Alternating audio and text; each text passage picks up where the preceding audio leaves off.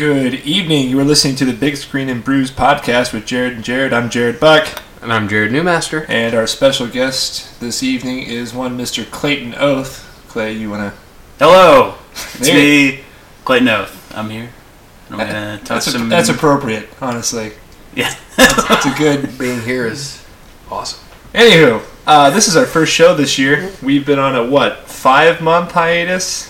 Yeah, it's been a while. 6-month I really don't know. I forget when our last show was. But things seem a little bit all over the place this week. We just actually upgraded to a soundboard. We have more professional mics that we've bought. And anywho, we kind of mentioned last time we were going to do Coppola. And this is kind of an unannounced show. But most people have seen The Godfather, so I don't think anybody's really going to give a damn that, it's like you have to prep for that. But we're going to be covering the Godfather trilogy, 1 through 3, mainly probably focusing, believe it or not, on 3, just because it's... And we have a format change. If you're a current listener, our new format is as few as one new current movie, and yes, he's opening some good the beer. ASMR there. Yeah. Free sound effects. All right, so. It's one current release, and then we're going to follow it with the marathons of filmmakers also. Since we're doing Coppola, we decided to do the 3 Godfather films all together. We'll just have a little longer show this time, and then some of our next shows might be a little less lengthy. Yeah, we're kind of aiming for more of a 30-minute show. One of the major complaints... Well, I mean...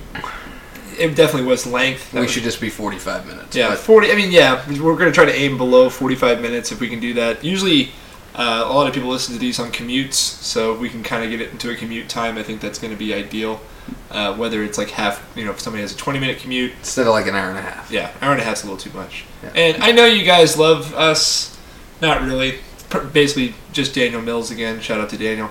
And I've also heard just from other people that they thought the podcast itself was boring. But then again, these people probably had no idea.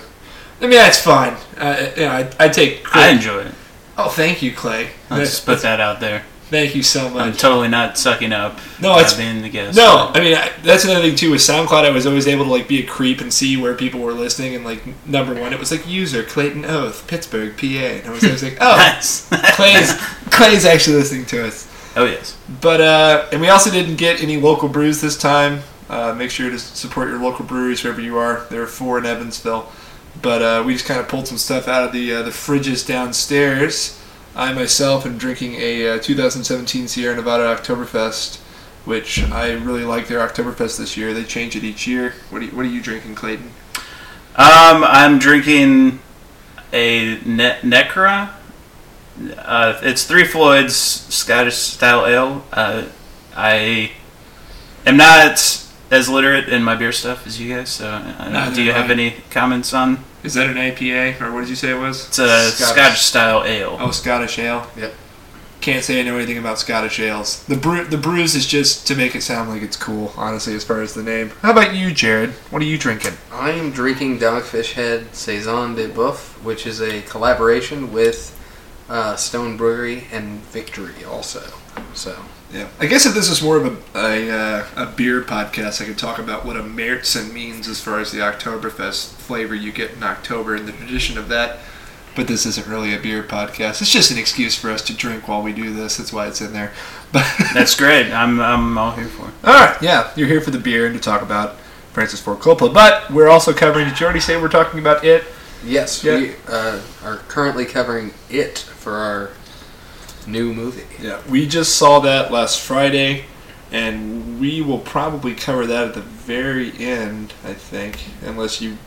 Yeah, we could totally do Coppola first. Let's go Coppola. Yeah, let's do that. And then, do you know how to say the Italian? Is it Machiti? That's how I would say it. That's what my German would make me say. Andy Machiti. I would think it's Machete. Machete? Oh, the director? Yeah. Okay. I've only read. I always hear I before E is the E, but once again that's Machete. Anyways, but yeah, he's an Italian, I'm assuming, and we're talking about the ultimate Italian movie trilogy. Anywho, we'll go ahead and jump into Godfather 1972. Really don't want to focus on this one too much. If you've never seen this before, this is like probably in the top 10 movies that you need to see before you die. Directed by Francis Ford Coppola. Wasn't the original choice to direct. I think they actually went after Leone first, which we actually have covered last year, if you listen to that, all three of you. But, anywho, Coppola ended up getting the job. It's famous for having Pacino, Brando, Caan, Duvall. I mean, it's just the power. Who's who? Just a tour de force of names here. Yeah. But chime in anytime, fellas. Sterling Hayden's in this also. Oh yeah. He's the cop. Police officer. Yep. Yeah. He's the chief. cop that gets Yeah. Anyway, Talia Shire. Talia Shire, which is actually Francis' sister. Oh, that's right. Yeah. Ava Goda's in it. I keep forgetting that. The Oh, wedding yeah. sequence. Yeah. It actually has Sofia Coppola in this as well, but she's a baby. She's Talia's baby in the movie. Her and Carlo. That's right. Did you know that? Really? Now you do. Fun trivia. Yes, I think I did know that. Yeah. So technically, she plays a different character in two different Godfather movies. They retconned her. Yeah. Sweet. Can't Isn't believe that neat? Anywho. But, like I said, this is one movie, if you've never seen The Godfather, and I've talked to people like, I've actually never seen The Godfather before. Like one of our better friends, Ethan Halpert, hates The Godfather, thinks it's boring, which, That's weird. I'll have to have a yeah. conversation. I'll get a with baseball him. bat and go after him. Yeah. You might have to Godfather make him, style. Offer he can't refuse. Yeah. Of beating him up. But I was going to kind of talk about apparently there was I don't know if it was a podcast series or like an open mic. I forget who was running that. I don't know if it was like a university or something, but they had all the basically surviving actors from the Godfather series on stage talking, including Coppola, and kind of talked about just them butting heads with Paramount and them not seeing eye to eye on basically anything. Like they didn't want Pacino for this movie, and now it's kind of hard to think of this movie without Pacino. Apparently, Caan was originally cast in that role, and then Pacino was lined up to do another movie. Do you know what movie that was? I forget. De Niro ended up getting that role that Pacino dropped out of for this movie, but based on Mario Puzo's novel, which apparently was a bestseller back in the late '60s. I wasn't alive. Nor was I. No, none of us were. Yeah, I don't know. I've never read it, so I mean. I always took you to be like a 60-year-old. How old are you? Nah, I'm 69. Okay. So you were. Oh God. I'm regretting having a guest spot on this, show. First and last guest. Such a great honor. Took an opportunity to make a 69 joke. Like I that. apologize. That's okay. I'll stay mature. Clean it up, Buster. All right. That's enough. You've lost. Have you on a timer? You've Just put some soap in my mouth for the next 10 minutes, and then I'll start talking again. But yeah, this is widely considered to always be like in the top 5 films. Some people put it like right behind Citizen Kane. Apparently Orson Welles was actually up for the Brando part at one point. Even like Ernest Borgnine, I read that. Yeah. And like it's like really? it's kind of wild. And like I think it kind of comes down to like Brando apparently is just notorious for being hard to work with. And when we get to Apocalypse Now, that's going to be a main focal point with that. But there's just so many historic scenes in here. So many movies pay tribute to this. It's been parodied in hundreds of films, hundreds of cartoons. It's just basically within just media. Yeah, I mean it's interwoven into It's our just, culture at this point. Yeah, so. it's almost like you don't even have to watch it because you've almost already seen half of it. Yeah. Well, the thing about it is that wouldn't you say that this movie is, I mean, when you get to these like the 70s auteur directors, wouldn't you say like Spielberg and all these guys coming up, this movie kind of, as big as it ended up getting and everything, kind of led to that whole group as a whole getting bigger. It's one of the pieces. Jaws comes after it. Yeah. Yeah. You get like... was Coppola, was he a USC guy? Yeah. Okay. Yeah, I feel like a lot of studios are like, well, if it works with him, Well, there's we can roll the dice with another. Because the only one in that group that wasn't USC, it was Scorsese, and he was actually working on staff in NYU. So Okay. oh, I hit my mind. I know that Coppola and Scorsese and probably many others that are not coming to my mind right now, but worked with Roger Corman, and that's kind of how they got their starts. Yeah. And that's a lot of like they started out working on kind of smaller, more maybe call them B movies, but like that's kind of what Roger Corman did, and then started out and went on to Coppola and Scorsese. Definitely. But kind of going back to the casting, apparently Coppola initially didn't really want to do this. He kind of considered it a little lowbrow for his taste. Just crime boss movie. I'm above it. But I think he needed money, and there was money to be made with this movie, definitely. But when he read the novel, he definitely was like picturing people in his mind, and one of those in particular, which we haven't mentioned, was Diane Keaton. Yeah. Who he always pictured the K characters as Diane Keaton. And I couldn't imagine anybody else in that role. no, Yeah. and she's a very Too perfect. very eccentric actress.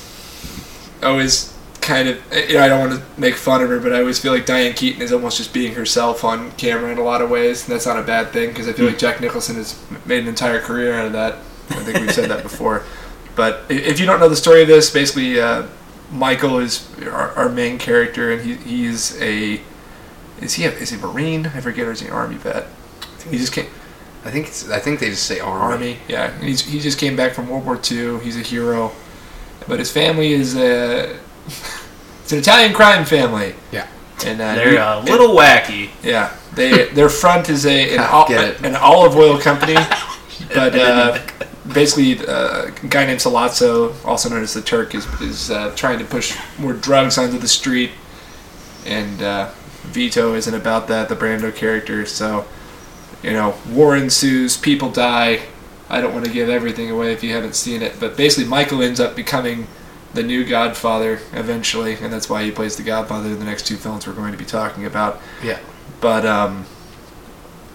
his brother's Sonny was supposed to become, even though that was against his father's wishes. That's kind of for the first one. That's kind of the theme, and then the thrust of the story. Him dying ends up being the spoiler. To be honest with you, if you haven't if you haven't seen James Caan get shot by 1,000 bullets, you haven't lived. I mean, it's almost a mimic scene from what is it, Bonnie and Clyde. It's almost very similar to the shootout sequence. Yeah, I can see that. The parallel cars. I mean, it's different spacing and different angles, but the parallel cars, the booth, how it's lined up, it's the same as the tree line. Yeah. Distance is about the same. That's about as close as if you were going to start shooting people away with Tommy guns. It's about as close as you. And Fredo, Cazale's character is technically older than Michael, correct? There's always kind of like this weird bad blood between them because for some reason Michael takes over instead of him. I guess Fredo is kind of seen as like the family dunce or something.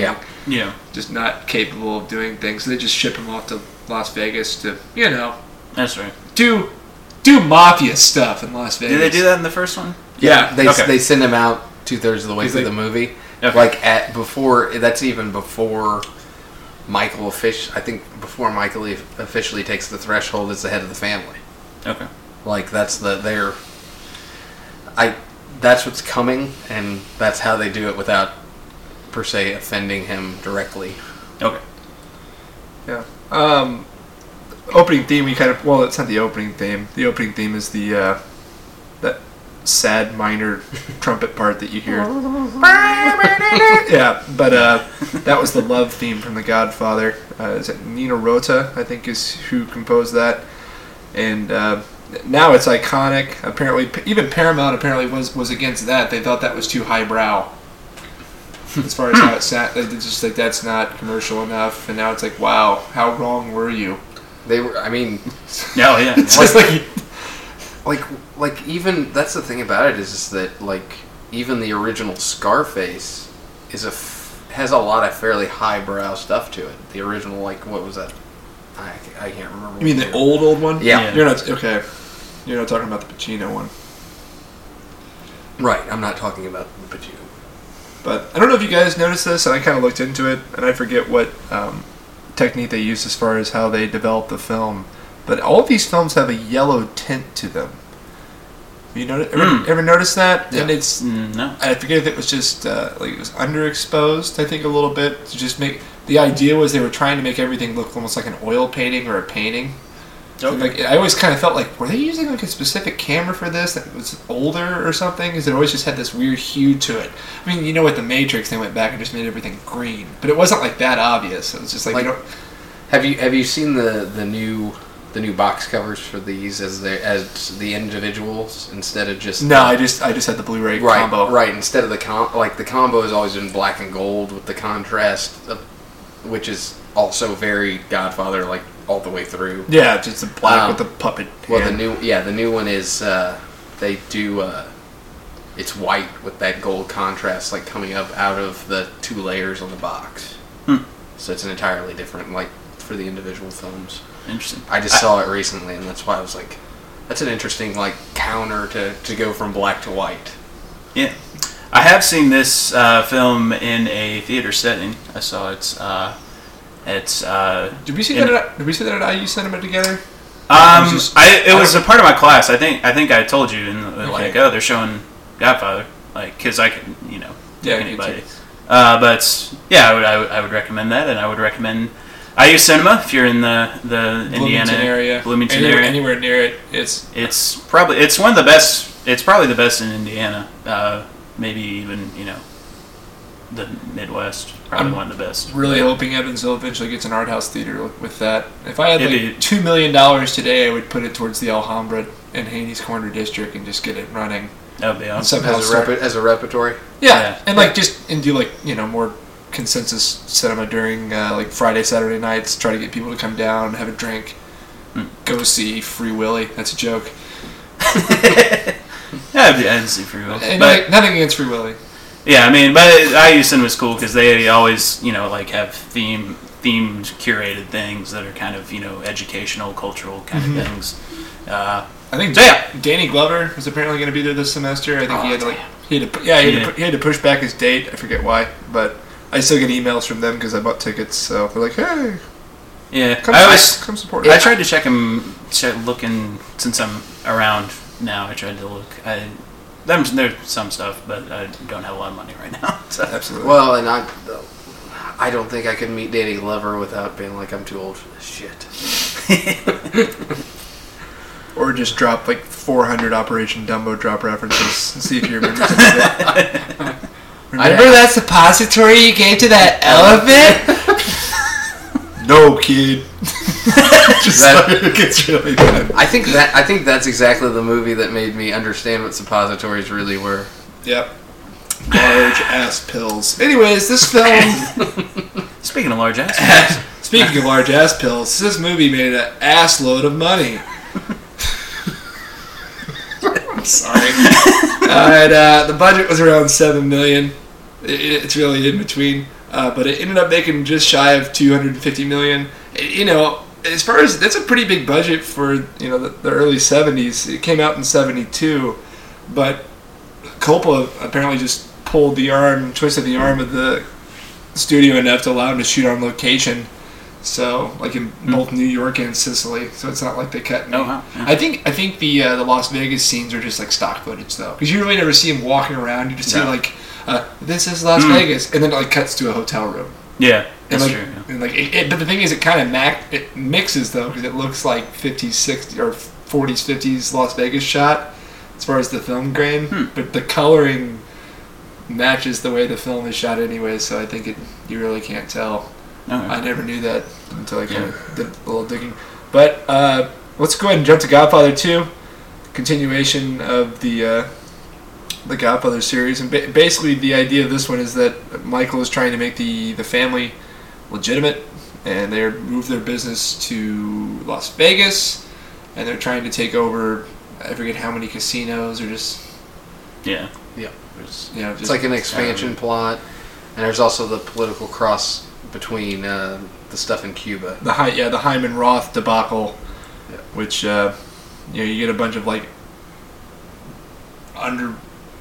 underworld bosses, I guess, coming together in Cuba to split up their money and talk about this, that, and that. Honestly, like I've never really sat down and like actually thought about, like, even when I watched the third one this week, some of the background stuff with like the Vatican and stuff. I'm just like, I was not familiar. I looked up I saw the Wikipedia, and they're like, oh, there was a big scandal and the Pope died, and that's reflected in the movie. Yeah, I'm but like, it's just, I never heard of that. Yeah. No. But I never like actually focus on like who the money's going to or what's actually happening. I mean, Yeah. Jared, did you ever dive into that? Oh, where it's The- specifically in this one? Well, yeah, even like the last one, like the intricacies of like why it's always just about a change of power. Well, and the first one is very much just them refusing to take up the drug trade in continuation with. They would rather be connected to muscle and import export than import export. Because see, that's the thing is that they can. What's the character's name? The one that kills Vito or. Oh, Sollozzo? Yeah, Sollozzo. Basically, he knows the kind of money he has control of, and it's huge amounts of money with drugs. Yeah. And so, I think they call them just opiates at that point. Yeah. It's not like. well, that's the thing is that he's bringing in heroin, cocaine, Yeah. multiple Yeah. opiate-based. But you end up with it's so much money he can convince the rest of the families to almost all the families to back him, and Vito's operation, the Corleone family, is supposedly the largest at that point. So him turning down the offer of, basically he's like, you're going to front me $2 million and open your pipeline of import, and then I'll end up paying you tenfold that this year alone. Yeah. And so he takes it as an insult, and that's where everything builds up. They basically are like, we're going to knock off the top of the top tier, and that's where all this stuff with Vito and the breakdown is from the first one. The second one, as far as the plot is, the irony is at that point you already know everything that went down in Cuba, so you see that there really were, because that really did happen. There were organized crime families trying to legitimately back casino expansion there because they had already they were somewhat into Las Vegas, but it represented the expansion of Miami and everything else. Yeah, and it kind of picks up. It's in '58, right? So it's like right before the whole like Cuban Missile Crisis and everything that happens there. So I guess it's kind of like seeing. Well, not right before that. This is 59 is when Castro takes over. This is That's right. This is the entire revolution is spooling. That's up. Right. They're seeing the revolutionaries Yeah. on the street and stuff too. Yeah. Yeah. I didn't actually watch. I actually watched these over the summer, not knowing when we were going to do this, but I rewatched 3. But yeah, sorry about that. But yeah, that sequel came out in '74, like 2 years for what is usually considered to be the best sequel of all time between this and like Empire Strikes Back. So, and some people consider this movie to be it's a little more complete as to what's moving forward, plus the ending, how the ending plays out. This same kind of deal as Empire, where it's dark and cloudy and you don't really know where you would go from here completely. Right. I had to remind myself. Think about it. Was, So some people consider this movie to be better than the first one. yeah. Did the first one win Best Picture? This one definitely did. And Coppola wins Director. And then we haven't even talked about the fact that Brando's character is, well, he dies in the first one. We didn't know. Oops. But in the second one, a young Vito is played by none other than Robert De Niro, who actually originally, I think he was up for at least, I think he might have tried out for Michael in the first one. But I think I've heard that, yeah. And like, cause, I think they talked about that a little bit in that Q&A session. But, the first one actually was, it won Best Picture. Brando won Best Actor, but did not show up or accept the award. was that the one where the random Indian chief showed up for him? You know what I'm talking about? Yes. Yes, It it is. was. I just literally confirmed that. I wouldn't. It was just like, I knew I am the I representative knew of we were- Marlon Brando. Yes. And I am here to say that my land has been raped by the white man. And he just like walks. Which rules? I love that. And then It's badass. and then Puzo, Boss move. Puzo won Best Original Screenplay. Oh man, no. If you're not familiar with Puzo, he ended up. Did he write both Superman 1 and 2 as well? At least one. Yeah, he actually, and then he ends up writing 3. He has other writing credits. Those are just what I actually have in my library that I've seen his name. I'm like, oh my gosh, his name's on Superman too, because I like Superman with Christopher Reeves. But yeah, De Niro plays the young Vito. He ends up winning a Best Supporting Actor, which it's kind of funny that he didn't get the role of Michael, but he comes back and wins an Oscar in the Godfather series before Pacino doesn't win his until Scent of a Woman. So it's kind of it's like he comes into a series where the lead role is played by Pacino. I don't know. I just think it's funny. Yeah, no, it's cool. Yeah. Kind of like how there's a weird like Andy Garcia crossover between Untouchables and Godfather 3 later on. Well, and what's even weirder is you end up with De Niro was nominated for Best Supporting Actor, and so was what's his name? I'll go right back to it.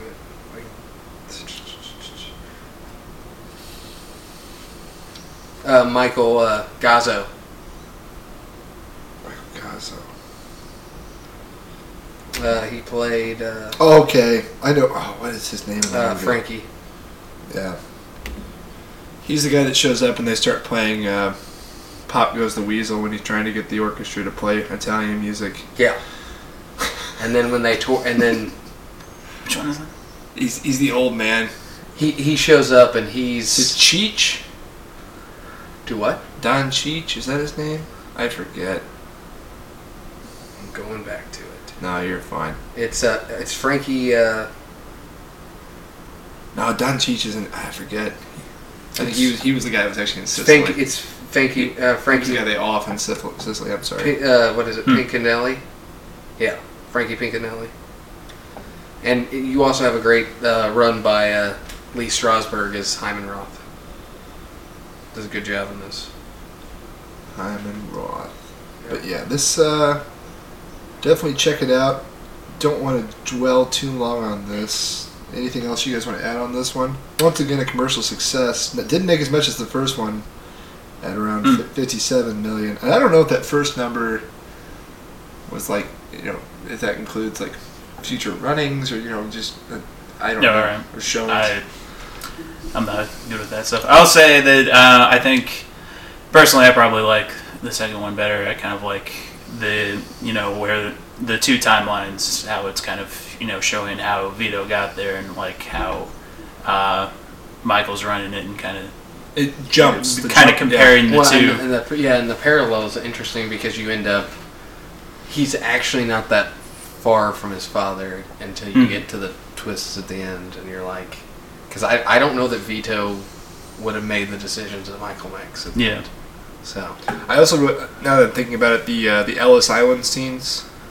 And what's weird is Vito's also crueler with different things, and then Michael crosses an entirely different line. Like chooses it's like he jumps 2 lines, and so that's what makes it so interesting. Because in the first one, he really doesn't go that far out of who he is, really. No, I mean he has some moments of vengeance. Yeah, but there's never like a complete turnaround of character. By this one, he's almost like completely the demon. Just like it's a huge. He's gone from angel to demon in a matter of 2 films, and you get to see the transition. Right. And and the revenge moments in the first one. That's part of what makes it so interesting. Is that he actually lines it up tactically like he would war as a soldier, and so you sit there and you go, I'm going to do this, this, and this, because he actually does a lot of extreme things, but not to the level of where it affects everybody personally the same way, especially the main characters. You know what I mean? Like we need to get rid of these people. You've barely seen them, and they get rid of them. So you get that whole feeling of that, but you're not attached to it. It's like when you're being told one thing during opposition to war. That's how I describe it. In the second movie, you were attached to the people he kills, even because he's personally connected to every single one of them. Also, so it's just an entirely different dynamic. Anything else on 2? No, it's been a while since I've seen it actually. So there's some. I want to say this as far as defending the first one. The first one just has the more iconic scenes as far as like what's parodied. That's true. Yeah. I'm not saying it's better, but it's like you just get this. Every time I watch it, I'm like, oh yeah, this scene where the guy has the fish in his hands. Well, and it's the big thing. There's some oranges.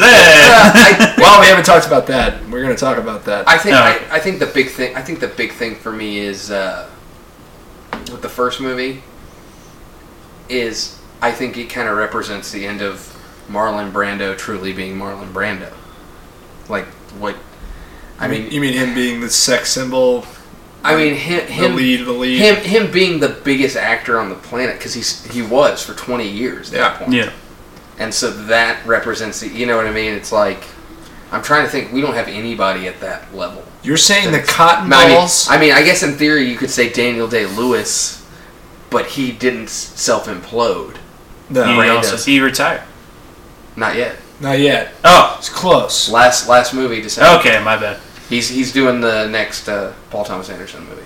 Oh, that's wonderful. And that's the end of it. Okay. That's his retirement. Well, I think big news for if you only get your news from Big Screen and Brews. I think that happened. Since your last maybe breaking news. Yeah, maybe one person. I'm still holding out that he comes out of retirement to do some kind of weird Last of the Mohicans sequel. I always say I'm going for the Conan O'Brien where I'm just like, and no one's watching this show. Halfway through the podcast, it's like, that's right. And we have the masturbating bear here, but you guys can't see that because it's podcast. Like if something's going wrong, you just pull the Chuck Norris handle. Yeah. But jumping ahead a good 16 years into the future, we have Godfather Part 3.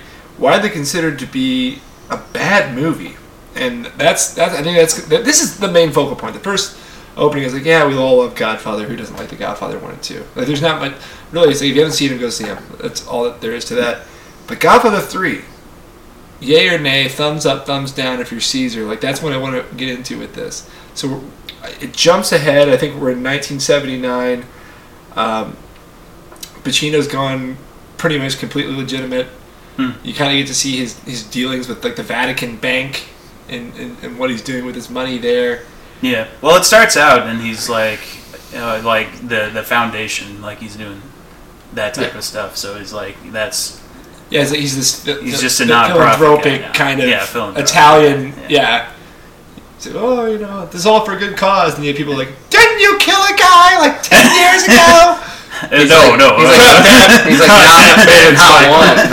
one. I've basically been an army general. There's a lot of them, but it's very young. Isn't it true that your grandfather performed experiments on dead bodies?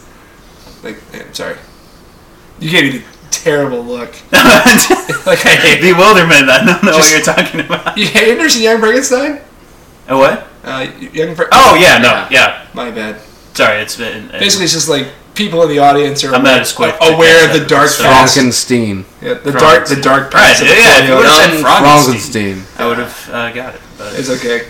I made a Clayface reference at the lunch table on Sunday, and everyone just kind of stared at me for Batman the Animated Series. We're talking about Clayface, the character. I thought you were talking about my face. No, I'm just saying, like, no. I immediately knew what he was saying, and when I looked at your face, I knew what you were thinking. Yeah. My bad. Yeah, that exotic face. We were talking about Miriam. I don't know if you know about that product. It like reduces wrinkles on the face. I'm like, no. Yeah, I always think about doing some of those things, but then I just think about Clayface from Batman the Animated Series. Everyone just kind of stared at me. Like no one. Oh, never mind. No, I would have caught it if you said Batman the series. But Godfather Part 3. So you basically have in Godfather 2, Kay and Michael separate. There were some attacks on their house, other things.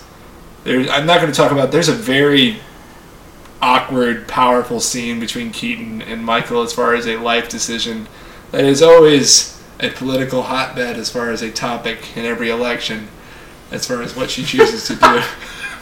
You can basically just guess. This is it's like a Jeopardy question at this point. She has an abortion. Oh, is this the third one? Second one. Oh, okay. It sounded familiar, but like. But doesn't she tell him after she had? Yeah. Because at first it's like, it's a miscarriage. Yeah. But anyways, so they're separated, and she's remarried to. Is he a lawyer? I believe. It doesn't really matter. Who the hell cares? You don't really know that character. Yeah. Duvall doesn't reprise. And, of course, every other character that died in the first two isn't going to show up as a zombie. But we end up getting Tom Hagen's son played by somebody. And I don't know if that was Duvall not wanting to do it or if they literally wrote him out. Does anyone know? Which one was Tom Hagen's son? The priest. He's like, I'm going to the Vatican soon. Oh. They can always use another good priest. It's actually John Savage. Like the same John Savage from, I believe, like Red State and things. Deer Hunter and Thin Red Line and Hair. And the same one that... I think Tarantino's obsessed with him. He's been in a lot of weird stuff. Cool stuff, though. Nice. Yeah! But they end up... trying to take it as weird as possible there. They end up going legitimate with Michael's money, but he still has mob ties. You get the... is it Vincent? They call him Vincenzo as well, played by Andy Garcia. Yeah. And... Vincent Vanzini. What's end up? You kind of had a hypothesis here, or a theory, and I want you to pitch that because in the first one there's a scene. Yeah. And I want you to talk about that. They never describe, never says anything about his mother other than "How's your mother?" and that's all you see from it. But my hypothesis is, since they can, like none of them seem to be surprised that it's Sonny's kid. That it's literally the bridesmaid that's Talia Shire's friend from the very first movie that he's literally banging when Duvall has to pull him out. Oh, right, yeah. Like that's the... Well, I think I read somewhere that that's... Because the thing about it is that it makes perfect sense because how attached Shire's character is to him. Which makes it, because she's the one that says your mother and then always talks about him, not just because, it's like... I know she was banging my brother, so... Yeah. That's kind of cool, how they just let him in. Well, I actually think Shire is really good in this movie. It took me a second, to figure out that was who... I guess it wasn't immediately clear to me that was Talia Shire, Connie, right? Yeah. Connie, yeah. But I guess I think at some point she started talking, and I'm like, oh, she talked a few times, but it wasn't immediately clear. But then she put weird part some kind of lilt to her voice. And I'm like, oh yeah. At the end of the credits, it actually just re-shows the end of Rocky. That's who it was. Remember that's what sparked your memory. No, but along with this Andy Garcia Vincent character, you have his kind of the antagonist in the movie, which is played by Joe Montana, famous for Baby's Day Out, of course. Yes. Just throwing his career. the greatest John. Didn't John Hughes win an Oscar for that movie? Yeah, of course. He did write it. Did he really? Yeah. Oh my god. Yeah, big idea. That doesn't really surprise me, honestly, that you're seeing weird science. No, I'm not against it. I'm just saying it doesn't surprise me. No, he did this thing in the 90s, where he had ticked everybody off and they wouldn't let him direct anymore, basically. Oh. Because he had done a few things that they weren't happy about. But they'd buy his scripts because they knew they'd work. And they liked the family stories because they'd sell both sides. Yeah, right. Back end and front end. That's how you got going with Vacation, so that makes sense. But Montana plays Joey Zaza, who's basically in charge of the Corleone's old neighborhood, and he ends up just, I don't know, I guess he's just a dirty character that they never really describe. He just wants to run it as an old mob boss, where the mob is so slowly cycling themselves out of everything. Yeah. I mean, the only thing they were concerned about the drugs. The drugs, exactly. They you like drugs in the neighborhood? Like, I kill anybody that deals them. Like, okay. Yeah. Like, that's really all you hear. And then you see, like, old women just going, like, you need to get rid of Joey Sata. Yeah. Will do, random Italian woman on the street. There's a part where, like, when Michael is giving his speech to, I guess, the commission, and he says, like, oh, he lets the blacks, it's like, it's something into the neighborhood. That's all the same speech, but yes. Yeah. Did that offend you? No, but I mean, it was like, it's associated with the drugs going in, so I'm kind of like, oh, okay. Well, like, Michael says, like, oh, it's nice that he gives them the opportunity, but then, blacks, No, but he says blacks and Jews. That's, okay. Yeah. So, some interesting things going on there. There was, when was this said? 1978? 78, okay. 79. Yeah. Like that. But, yeah. Honestly, I don't know how I feel about the Montaigne character. I don't know if it's the character itself or his acting. I actually like the character. You like it? Okay. I actually like the character. I think it's a perfect contrast to, because you need somebody that's gonna get a little hot but know how to control himself, especially when the Garcia character is trying to channel Sonny specifically. Yes, he does. Well, there was that one scene last night where I turned to you and go, "Holy crap, that was a pretty good James Caan impression." Yeah, and it's not when he's straight, like, looking at him. It's when it pulls back to Montaigne's face and he returns a line, and then you get the absolute outburst, and you don't see the absolute outburst in Garcia's face, but you hear it, and it's exactly what you'd expect Sonny to say. And I mean, so that's just really well written for one. And I mean, Puzo comes back, Coppola. Yeah, I'm pretty sure he helped. Well, the second one. Write all these. Well, the second one actually it's opposite. First writing credit on the second one is Coppola. Oh, okay. Because the continuation, Puzo started writing the books. Because the first one was a written book and then adapted screenplay, and he's involved in all these other projects. So Coppola's actually first writing credit on the second one. Like, they basically laid out the story together, and then the redrafts Puzo helped cover. Supposedly, that's even how it's written up on, like, IMDb. So no.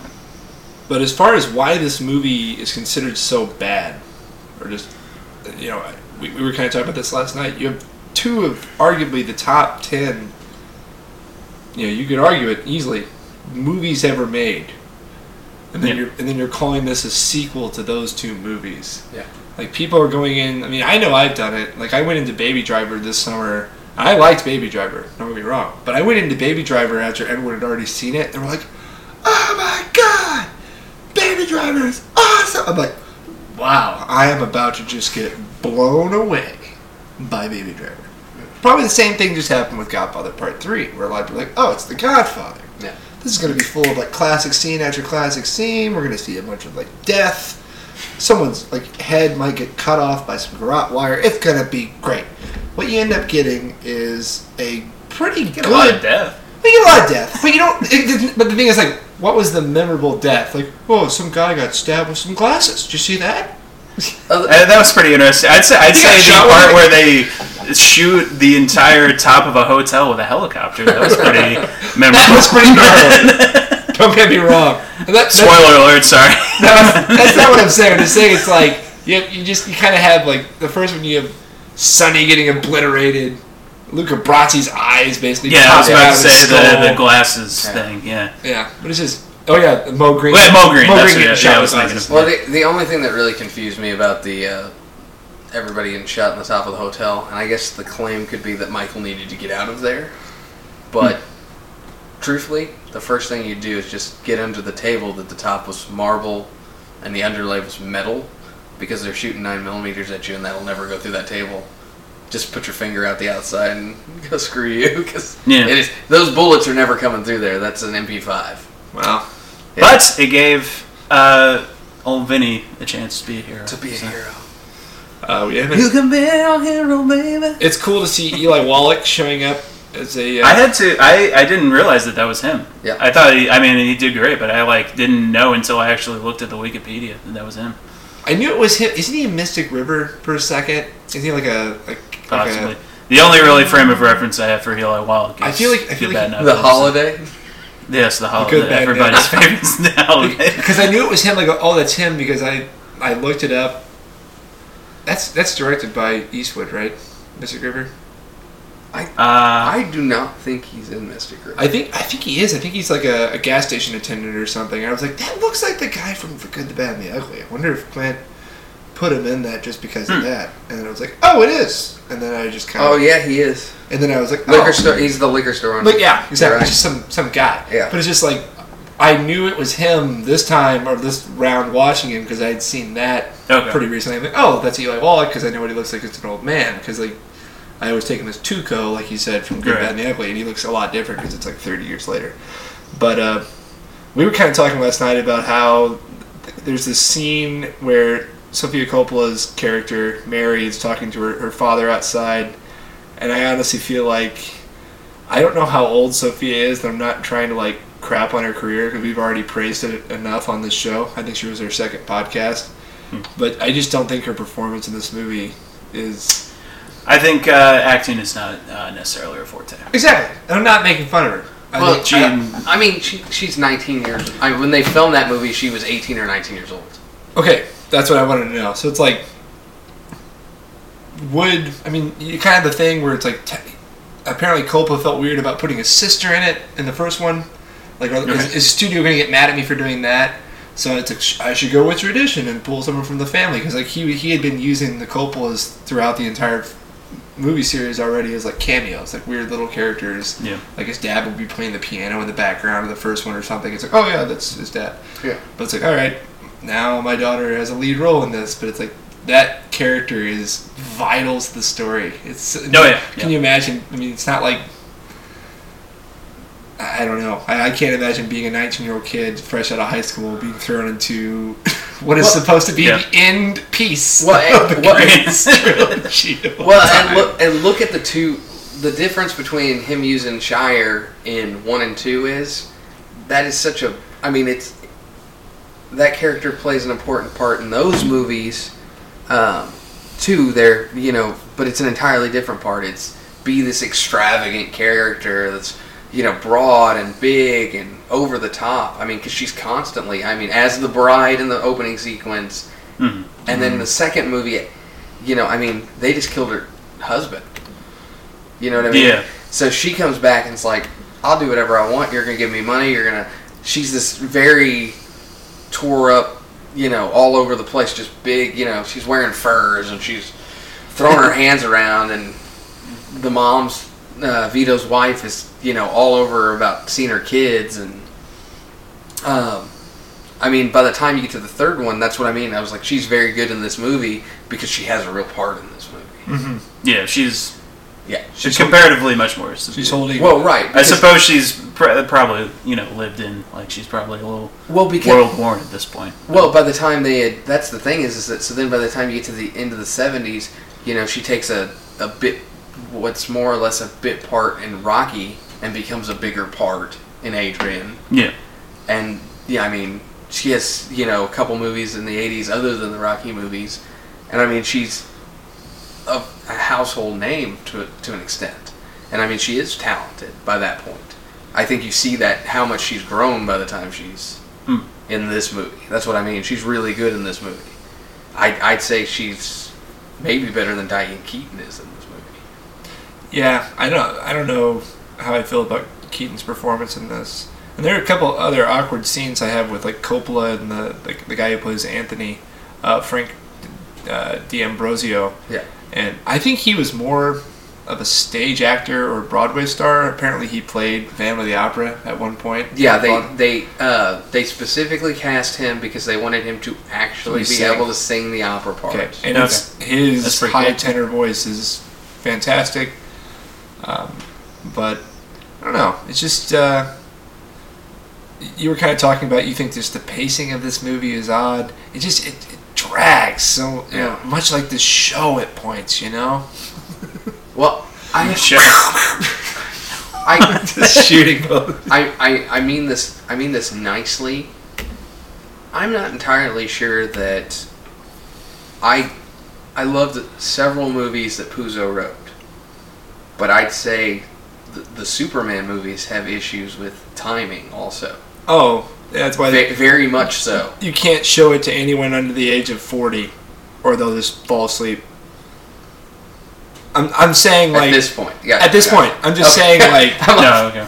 I'm not saying it's because it's I'm like it's when I was 6, there was a lot of other things going on in the 80s or in the early 90s, and that movie's not that no good. But the notion of using Superman, although at this point people have no clue. I mean, they wouldn't know how to deal without the CGI and wouldn't be able to. Yeah, it's just It's just an older style. But And I'm not, like I said, I'm not trying to beat down on Puzo. I just don't know that he knows how to transition. And I've read a couple of his books. They are actually brilliant. Like how they're perfect as are. I just wonder whether or not he's the person to be adapting his own material. I do know. I read that Coppola at least looks at the series as the first two being like the main story, and the third being the epilogue. Yeah. So I think that's a good way to put it. Like, but I think it, like, a lot of the same themes work into it, kind of, like familial duty and kind of trying to not. I actually want to. I think there's a lot of people that haven't seen this movie, so I actually want to encourage. I was thinking about talking about the end, but I'd almost prefer not to talk about the end of this movie.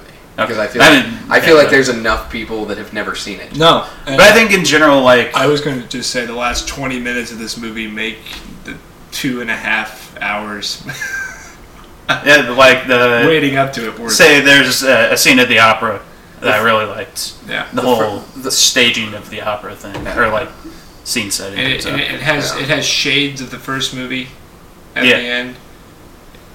I don't know. That's what I mean about the pacing thing. Is that to me, first 20 minutes set up, you kind of understand where it's swinging towards. Then it drags into the helicopter, the meeting of the Dons, and that becomes like an hour and 10 minutes, and then it takes another like 35 minutes to get to that very interesting opera scene, because like there are plot points there, but they seem very drug out. And then I think this movie has a very good ending. It really does. Yeah. But I would agree. I forget the name of the piece. I really should know it. It's featured in Raging Bull as well, but it's played at the end. I always like the choice of music. It's been used in multiple films. I think it was used in an old Romeo and Juliet as well. I think Jared's going to get our second round of beers. While he's doing that, I'm going to kind of update you on where you can drink this week while he's getting beers, because, that seems appropriate. Yeah. Oh, is that a beer? Yeah, I'll have a beer. That's good. Okay. But yeah, Swerker Brewfest is this week, September 23rd, at 6 p.m. It's a little pricey. They moved it from July this year because it was like 100 degrees last year, and so many people, like myself, sweat through their shorts. So they were like, hey, let's move it to September when it's rainy and cold. So there you go. And baseball season's over as well. But if you're looking for a good drinking event in the tri-state area, definitely check that out. It's at Bossy Field. Do you actually want to talk about what we're drinking now? I am drinking a Magic Hat Electric Peel IPA. We are having some technical difficulties with the beer right now. Yeah, there's a towel. There's a towel on your right on the oven. One of the beers just spewed, man. Yeah. Was it mainly on the wood floor? Yes. Yeah. That's fine. Just use both of them. That was the goal. Plus, I didn't want to go back near the soundboard. That's probably a good thing. idea. What's the other special one we got? I know he has another Oktoberfest. The one that's just has a lot of character and just exploded out of the bottle was Low Key Session IPA from Magic Hat, which I forget where Magic Cat is based in. Is it DC? Exploding onto my floor and into your fridge. Wait, what? Exploding out of my fridge and onto your floor? No. Oh, Rochester. On my floor and into your Yeah, that fridge. sounds right. I'm trying to give them a cool tagline for when they go, big. Magic Cats. They're so low key. I'm trying to take them up, Pull something out of the Magic Cats. Lots of beer suds. All right. Anyways, I think we said enough about Godfather 3. Quick review of the It 2017 film we just watched. Yes. And Clay actually just revisited as a special guest the 1990 miniseries. miniseries. I forget the director. But he did Halloween 3 Season of the Witch. I remember that. Oh. And some other things. I just know Tim Tommy Lee Curry. Wallace. Tim Curry. Tommy Lee Wallace is Yes, Tommy Lee Wallace. That's right. And it has some other like John Ritter, Harry Anderson, the fella who's the main guy in Breaking Away, whose name I forget. Richard Thomas? Is that? No, Christopher. Oh. Yes, Danny Christopher, right?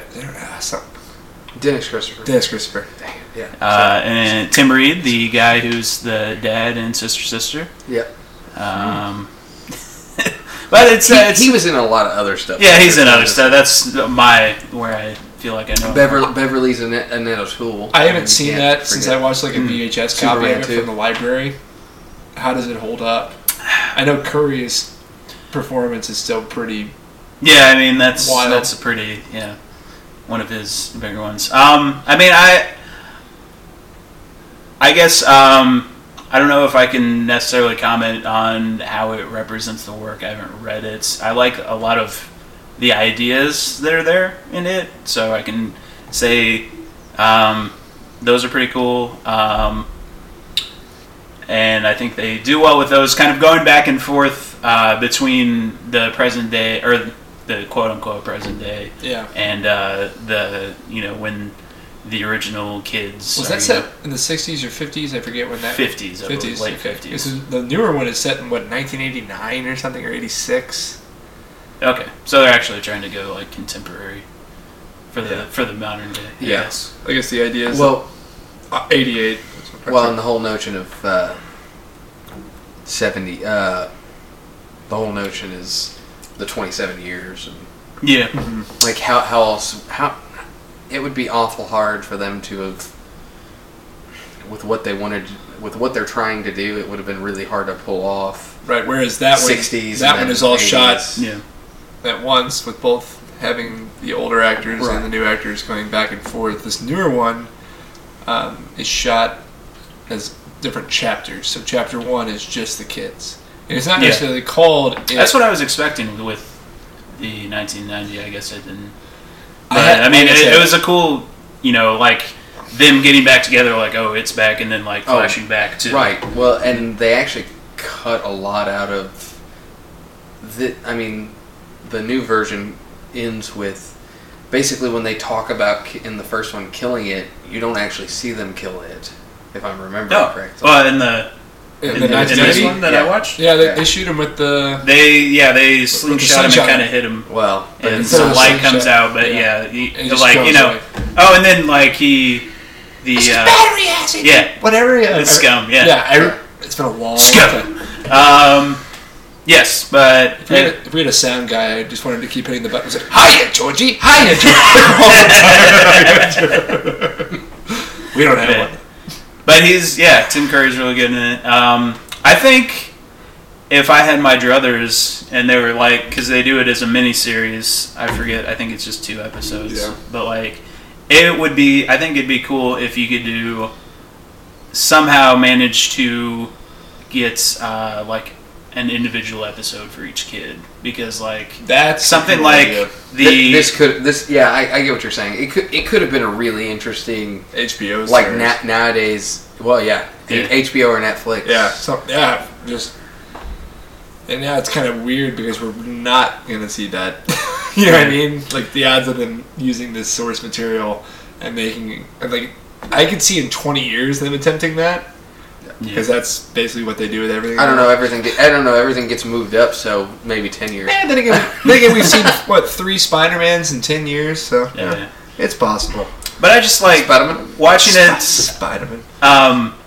And I think specifically like with the I believe Eddie, who has the asthma, and it's spoiler alert, like his mother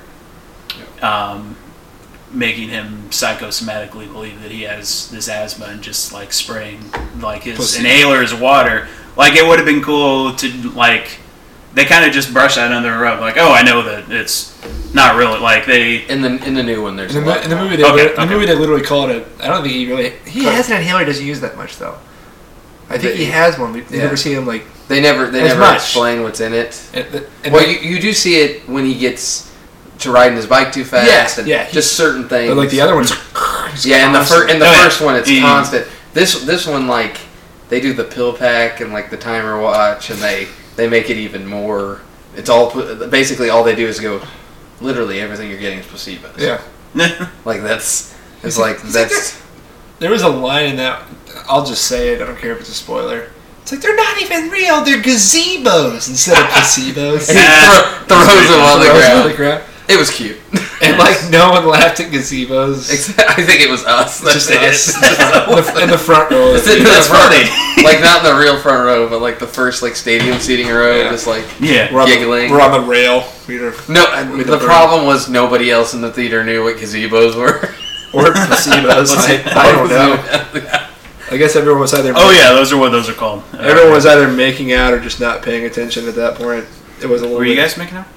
Maybe. We had a seat between us. Maybe we were. Oh, of course. Although I did get kicked in Bro the code. head, get kicked in the head a couple times by By somebody. making out with people? Maybe. Sometimes I that never happens. looked that hard. Hell of a job if you got to start kicking people.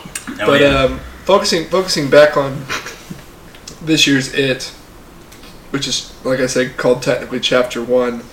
I just really want to talk about the Bill Skarsgård. Hold on. And directed by Andy Oh yeah, Andy Muschietti. Muschietti. Machete. I don't know. Something like Yeah, Machete starring I would say Danny Mach- Trejo. Or Machete. Is there Machete too? Right? I think we. Yeah, said Machete is back, Limbs baby. or something. I don't know. I forget what it's Machete called. I forget.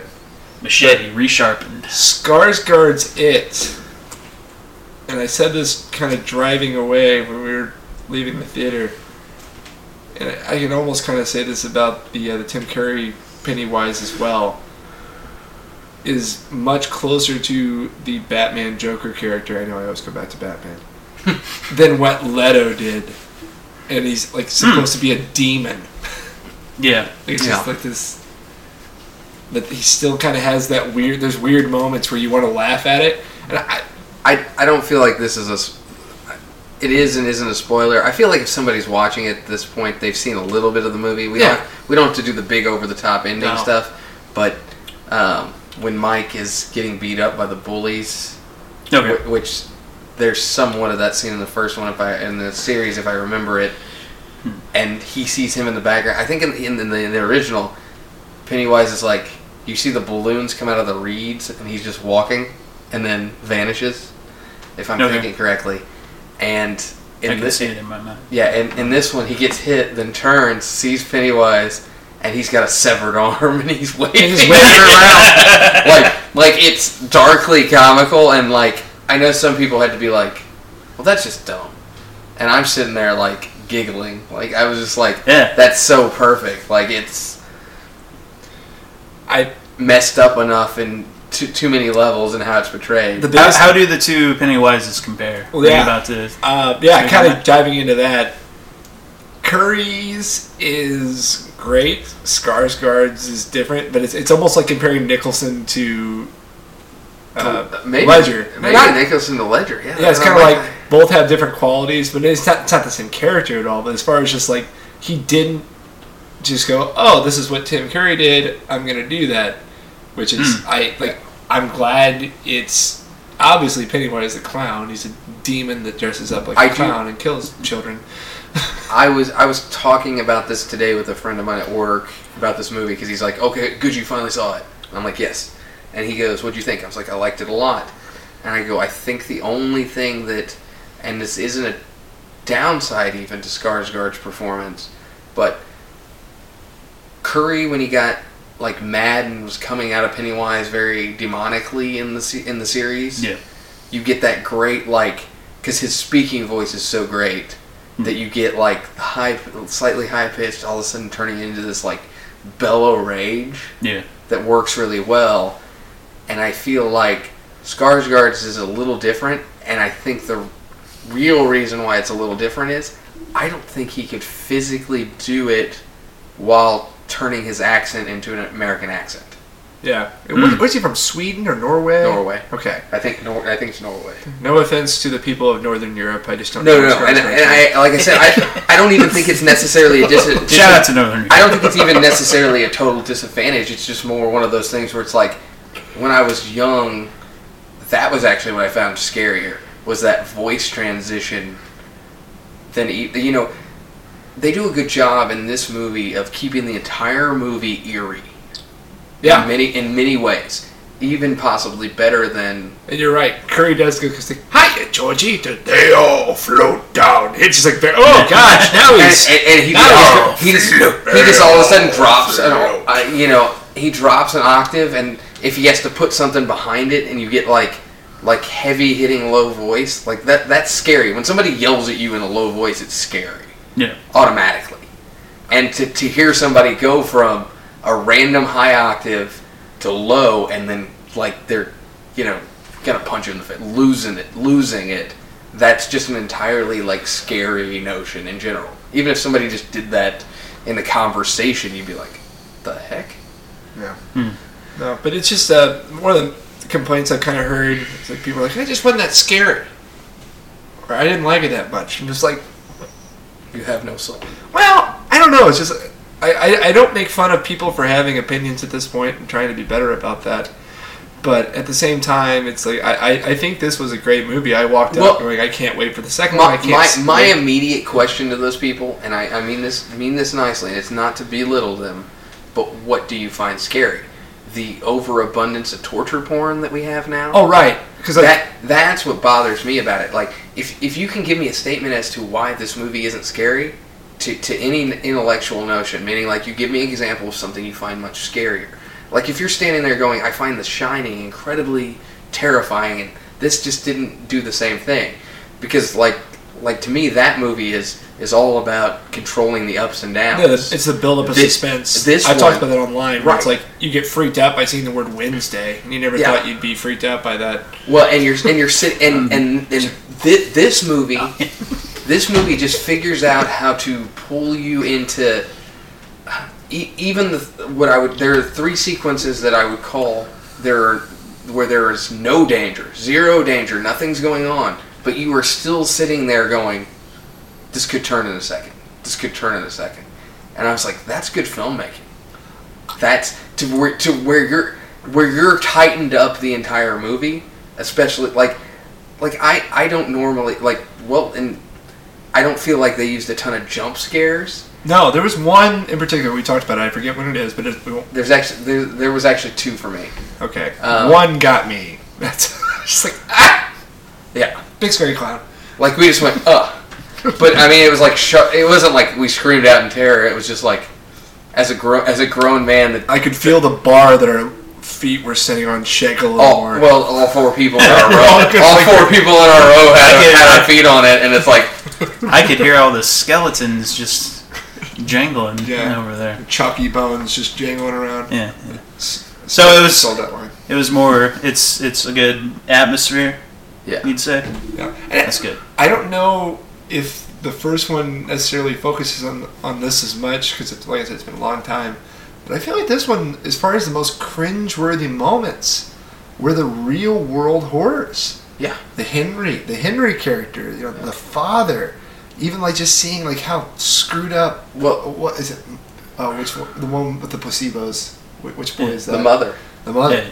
Well, so they do like dwell on that more. Yeah, that's good. I like that. To me, the entire atmosphere they set up is that adults are so lost and don't understand. The weirdest... Okay, so Mike's grandfather, because his father's dead, gives that whole speech at the farm involving the pen gun. And even that's screwed up. No, it's not. But what I'm saying is, he tells you you're either the lamb. Basically, he's like, you're either the lamb to slaughter or the wolf. There's no in between. And that's what he says. And that's a good motive in general for the kids to fight back. That all lines up. But think about all these adults in the town. I was referring to the kid killing the lamb, Well, by the way. Not what he said. Sorry, keep going. All of the adults propose some amount of, whether or not it's the unacceptance of Bill's parents, or the pharmacist is runs off like a predator, like a possible predator. Yeah. Her father's a predator. You have, in their own ways, adults just living in this town, and the possibility that with all the crazy stuff going on, that until they're immediately affected, they don't care at all, is a scary notion. Like, who do you run to? You run to your mom and dad. That's not a safe place for any of these children. Yeah. And, like, at least, like, I think what's supposed to be, from what I can tell about, like, what I've read about the original, the book, and what I've seen, like, a big thing is, the kids coming together, and, like, like, the power that they have, the power of friendship. Our powers combined. Yeah. We can fight it. We can fight it. Captain Planet. Captain Planet. He's a hero. I had a Captain Planet doll as a kid. He was very metrosexual, and it's somewhere in the basement. I wasn't prepared for the basement thing. Okay. And the figure is somewhere in my basement. Yeah, but if you've ever read Stephen King's The Body, or if you've seen Stand By Me, and you said to yourself, I wish there was a demon in this film, check out it. Because... Can I propose one more insane theory that I have? And this didn't occur to me till today. Yeah. I love insanity. So all of... And P90X. Sorry, go ahead. Terrible jokes. And every one of them I don't see coming for some reason right now. I thought... Okay, go ahead. Sorry. So anyways, with King's best stuff, like... And it's not 100% of all of his stuff, but the majority of it, you have children in peril. Like, they are either in peril and then become the monsters, or you see how what level of fear they have to whatever's going on. Movies like Cujo, The Shining, or not even necessarily just the movies. The books do that too. You're right. Carrie, in which for her age she has been deprived. I mean, she's functionally a 12-year-old. Right. Yeah. Even though she's supposed to be 15 or 16. Yeah. I mean, the whole thing is about this. I feel like there's this theme of innocence being taken in all these stories to an extent. And what's really terrifying about it is terrifying, and the easiest way to make sense of it is that what's the one thing that every single person can ever relate to? Childhood. Yeah.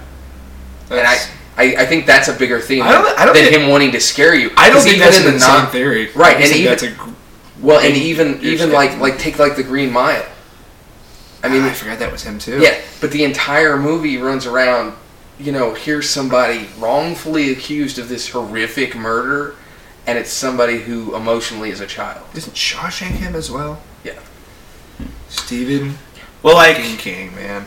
I haven't worked out how Shawshank has any children in it, but but as far as like the Green Mile, here's this gentle giant, and the character of Brooks was never able to develop outside. I mean, you could argue it. Well, I was gonna say, and from what I've seen in the miniseries, like the idea of like they get the call that it's back, and they don't really, or like they flash back, but like they haven't thought about that shit. They just know like, oh, this is like a bad thing happened, and I need to go back and do something about it. Like that's like their trauma just being like revitalized. Well, and you jumping into this conversation with how they changed this movie from that movie is that this movie, like I said, has a.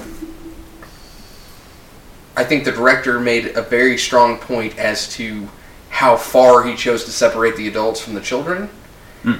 And if they reflect that the same way as they did in the 90s version, the adults, you see some of them being kind of tormented by the notion of going, and then you also see this notion where they're not 100% sure what they're supposed to do. It's like they lost that piece of themselves. It's like the Peter Pan, Neverland, the transitional period, because that's actually a theme. Baby geniuses, keep going. But there's a huge, you know what I mean? There's a huge, like... dedicated podcast to the thematic parallels between baby geniuses. Our podcast is dedicated to drawing parallels between baby geniuses and everything else. Okay, sorry, Jared, what were you saying? We're sorry. You're right. You were on a good Tune in next week where we're going to have Clay come back also, and they're just going to throw darts at... I'm going to say a word, they're going to throw darts at me. That's right. I hit his nose. We're going to spin you on like a one of those wheels, and then... One of those wheels, yeah. Maybe Knives, very Addams Family. Alright, so... Anywho, anything else to add on it? No, I think I'm done now. I'm sorry. I think I'm sending all this equipment back. It was Podcast's over, everybody. I killed it. I've done my duty. Friendship over. It was a good rant and thorough. Let's go ahead and talk about what we're doing next week. We are going to see Kingsman 2. What's the full name of it? Kingsman 2: The Golden Circle. The Golden Circle. Yes.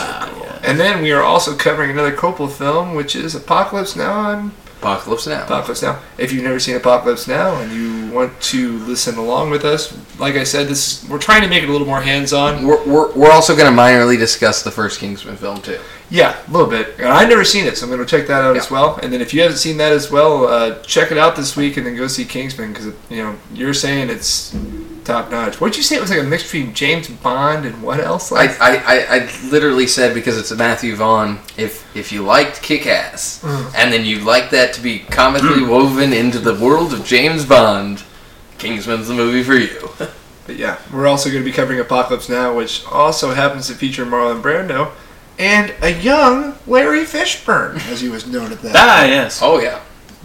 But and Robert Duvall and yeah, and Bob Duvall. I like just that's Bobby Duvall, Martinez Sheen, Martinez Estevez. that is like that is his birth certificate name. So thank you, Clay. Clay is here to defend all of the people from Central America. I don't know what this means.